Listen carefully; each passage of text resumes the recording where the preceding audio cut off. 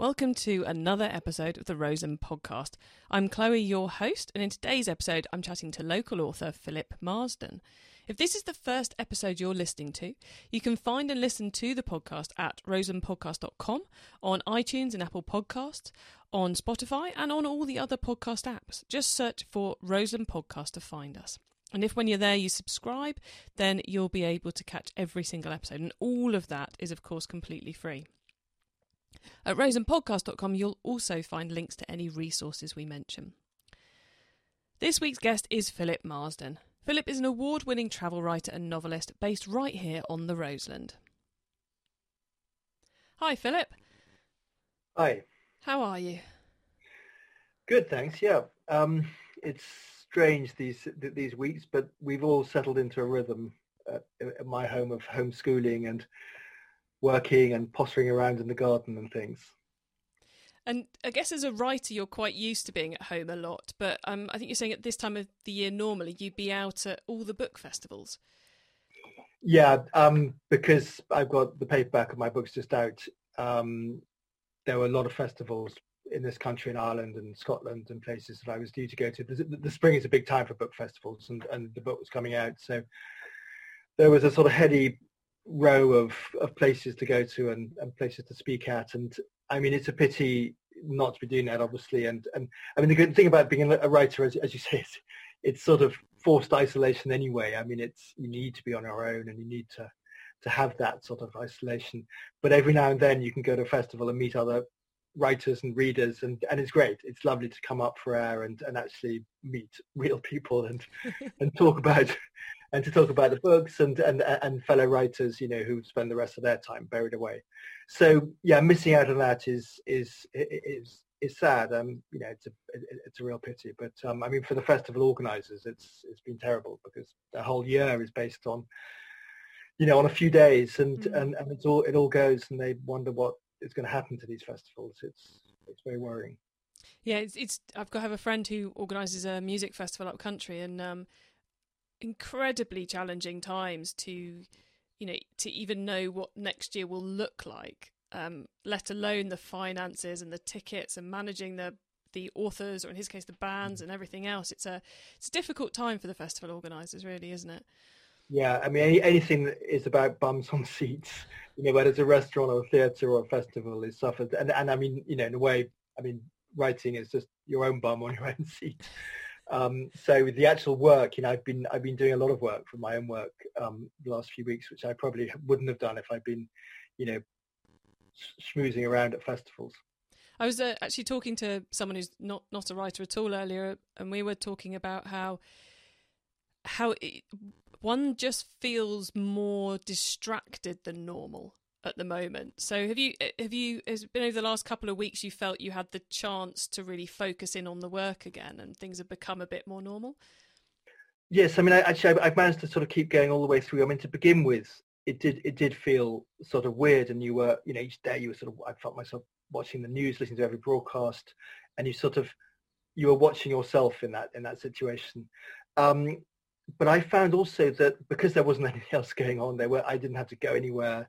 That I've managed to sort of lock into a good rhythm of work, actually. I mean, it is, you know, you do need that sort of headspace and physical space to, you know, to think properly as a writer. And I mean, I'm starting on a new book, and it's all about trying to sort of make connections and not polish up sentences, but sort of at the other end and develop ideas. And it's been really useful, actually. And I think I've got notebooks and computer files full of stuff.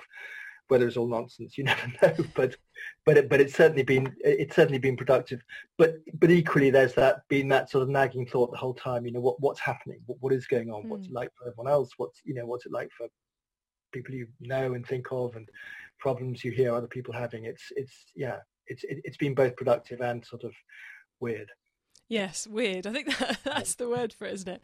But you mentioned that you have a book that's recently out in paperback, and I believe it's called The Summer Isles, isn't it? Yes, it came out in hardback last October. The Summer Isles: A Voyage of the Imagination. It's a book about a sailing journey. I sailed up the west coast of Ireland and the west coast of Scotland a few years ago, and it's both a story of the sort of minute by minute, hour by hour problems and adventure and joys of getting a boat single-handed along fairly exposed coastline, having no experience of that sort of thing. But it's also an exploration of various ideas which I've been wanting to explore for years and years about the West Coasts. And of course, I mean, here in Cornwall, it came out of that. I mean, 20 years ago, when I was down here sort of intermittently, I used to come down for the winter and write, and then travel in the summer. And I developed this idea of exploring the sort of commonality between Cornish, both Cornish history and the sort of idea of Cornwall, and the idea of it being on the west, and the sort of Celtic connections, if you like, with other places like Brittany, Wales, Ireland, and Scotland. And I did a lot of work on that, and signed a contract with my publishers, and it was all going ahead. And I studied Irish at the University of Galway, and then I got cold feet. It was a book about the Celts, and I suddenly kind of had this sense of the Celts being a problematic term, certainly historically. It's both has some validity, but it's also sort of been overlaid by a whole lot of stuff about, when I saw, one more Celtic brooch or one more Celtic coffee mug and that sort of thing, I realized that there was a lot of sort of clutter in the way of something that was interesting. So actually I sort of backed away from it, and away from what I was originally planning to do, and went off and wrote books about other things. And then I only came back to it a few years ago with a slightly different slant. And the book's subtitled A Voyage of the Imagination, and it's about how these coastlines have always been places of the imagination, for people who don't live there, for people who do live there, for a lot of Europe. Actually, the Atlantic seaboard of Ireland and Britain has a sort of particular place. In the Middle Ages, it was the sort of place of the other world. There was a whole string of made-up islands that were supposed to exist in the Atlantic off the coast. Then it became the sort of projection of the other side of Britain, the sort of Celtic side of Britain that hadn't been Anglicized. And now I think, a lot of us who love visiting the west of Ireland or Scotland, or those people who like to come to Cornwall, are indulging something which is partly imaginative, partly aesthetic. But I think it taps into this sense of the western seaboard, the Atlantic seaboard, being a place of myth, of the imagination. And it was also, which came out of my early researches, a sort of celebration of a particularly early Irish literature, which has this fantastic sort of surreal aspect to it. And it's the earliest vernacular, i.e. in its own language, literature in Europe. And being able to sort of tell those stories of voyages to the other world and the sort of fantastic elements. I mean, there's nothing quite like Irish literature. So it was a sort of juxtaposition of these two things, the imagination of that coastline, but also the sort of the hard-edged reality of trying to keep the boat afloat and trying to keep alive in what actually proved to be a pretty dodgy weather. But as we know in Cornwall, the summer is always a bit unpredictable. Always unpredictable. And it's interesting that, you said about how you'd originally had this idea about going after the Celts, and then the more you got into it, the more ephemeral, I suppose, possibly the right word, that word actually is. And then it's been 10, 15 years until you came back and worked out how to deal with the ephemeral. So it must be quite satisfying having kind of finally scratched that itch. Completely. And it's just coming at it at a different angle. I mean, I had the sense to begin with that I'd be exploring communities that were still sort of connected directly, if you like, to that sort of Celtic past, the linguistic past. But of course, I mean, that's long gone. Even in Ireland, I mean, in the Gaeltacht, the Irish-speaking areas, and in Gaelic-speaking areas of Scotland, just in the last 50 years, the last of those sort of traditions have gone. So I realized I couldn't do it in the way that I wanted to, or sort of planned to. And it was only by coming back to it and looking at it, in a slightly different way, and realizing that it was a sort of projection that I was exploring. That did, it felt like something's finally resolved. Yeah, and it strikes me that to try and get into that space, to understand more of the history and the feel of the people from the past, you kind of have to put yourself in a slightly more risky scenario. To travel round by car wouldn't have helped you get into the right mindset, because that's so alien from all the historical aspects, whereas being in a boat on the sea in rough waves, well, that's been the same for hundreds of years, really, hasn't it? No, I mean that's absolutely right. I mean, but also actually, particularly in the west coast of Ireland, which still has a kind of, well, it's always had a sort of magic to it, and it's not that much visited by yachts for good reason. I mean, it's a bit like the north coast of Cornwall. It's not really the sort of place, it's so exposed.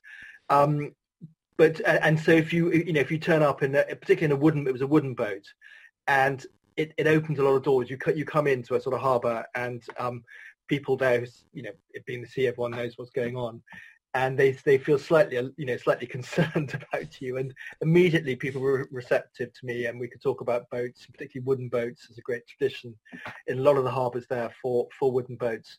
So coming from the sea, yes, and coming in a boat opened doors, and people were immediately receptive. And there are extraordinary people who live there, and sort of they had wonderful stories to tell. So it was a good way to do it. It wouldn't have worked in a car, as you say. And it was also a sort of personal itch to scratch, if you like, because as anyone who messes around in boats, in the Fal, we're very lucky because you don't have to go anywhere. Everything's here, really. But, I think anyone who has a boat just sort of looks south to the horizon and thinks, what would it be like actually to take a boat sort of round the Lizard or further afield or to do that. So I'd had that, that sort of itch for years and years to sort of see what it'd be like to take a boat further afield. And I didn't have any experience. I mean, I've been a day sailor in the Fal and occasionally overnight, for years and years. I mean, since childhood. But I'd never sailed. I'd never skippered my home boat. I'd never sailed single-handed. So that whole thing of, I sailed from the Fal up to Dingle. And originally I wasn't planning to do the west coast at all, because various friends of mine down here who experienced sailors, they said, look, if you're going to go to Ireland, go up the RSC, go up the inside. And I said, well, if that's your advice, I'm definitely going to do it. So I was going to Dingle, which is quite a long way around, and my plan was then to come round back south and then up the east coast of Ireland. But once I was in Dingle, I changed my mind and went up the west, which was actually the best decision I could have made in terms of the book. But it made the whole thing much more challenging. And every harbour, had to be well planned out, and you trust yourself to luck, and it was great. It was a real adventure. But I think the whole time I was in this sort of state of anxiety, which I now realise actually is the basis of all good seamanship. That if you're not anxious about being on the boat, that's when things go wrong. But so the story of the book is this sort of slightly sort of hapless sailor trying to come to terms with single-handed sailing, mixed in with all the other sort of Irish stuff. And it's an interesting juxtaposition. I hadn't really planned it that way. These things you sort of can only plan a certain amount, and then they come out on the page in the way that you didn't necessarily expect. But putting together the sort of practicalities of sailing with these sort of very strange stories has a nice sort of contrast to it, a nice range to it, and it wasn't something I planned. Excellent. And the destination of this trip was the Summer Isles. So whereabouts are they?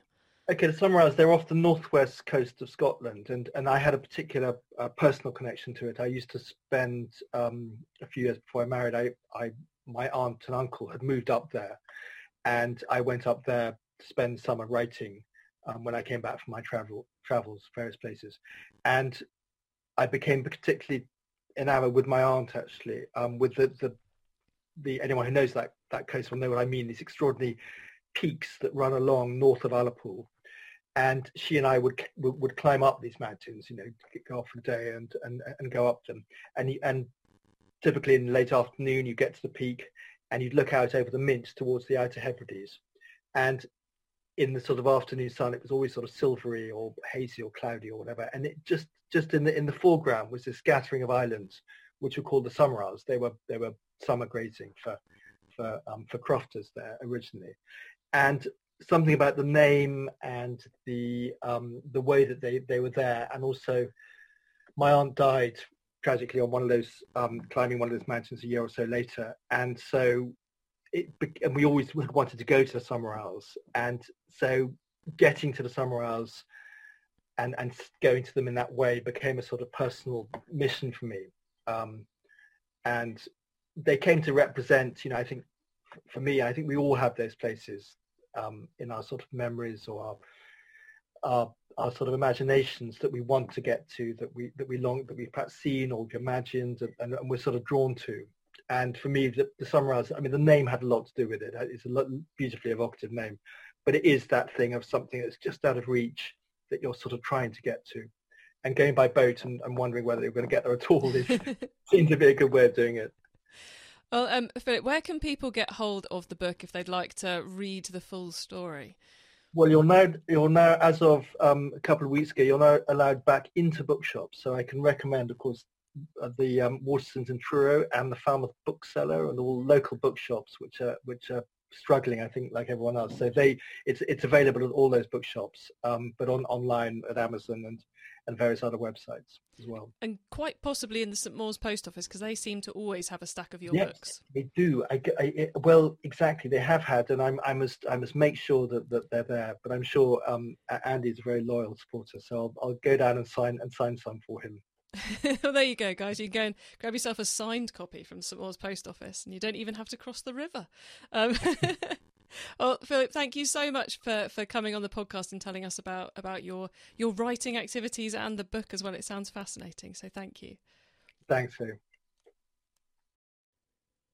The book we were discussing is called The Summer Isles, A Voyage of the Imagination, and it's by Philip Marsden. It's available in all good bookshops, including St Mawes Post Office, and we've put the link to it on Amazon in the show notes. The show notes are the web page about the episode, and you can find them by going to roselandpodcast.com and clicking the show notes button under this episode. And if you've enjoyed hearing a bit about what goes on behind the scenes in an author's life, why not have a listen to episode 2, where I'm chatting with self-published author Alan Durham about the writing process. Lindsay and I are always on the lookout for more people to interview, so if you'd like to come on the show and talk about pretty much anything at all, we're interested. The first step is to drop us an email, so send that to roselandpodcast@gmail.com with your ideas and any questions you've got. Everything we do is recorded in advance, nothing goes out live, so there's plenty of time to edit, and you don't even have to be willing to come on the show yourself. If you've got something we can read out or you can record at home and send us the MP3 file of, then just send it in. That might be a recipe, a poem, a story, and if you don't even want to say it yourself, we can read it out for you. I hope this podcast helping us all feel a little less alone, a little bit more connected to our wonderful community in these weird old times we're living through. And if you want to make sure you hear the rest of the shows, then do make sure you bookmark roselandpodcast.com and look for us on your usual podcast app and subscribe. Be kind and stay safe.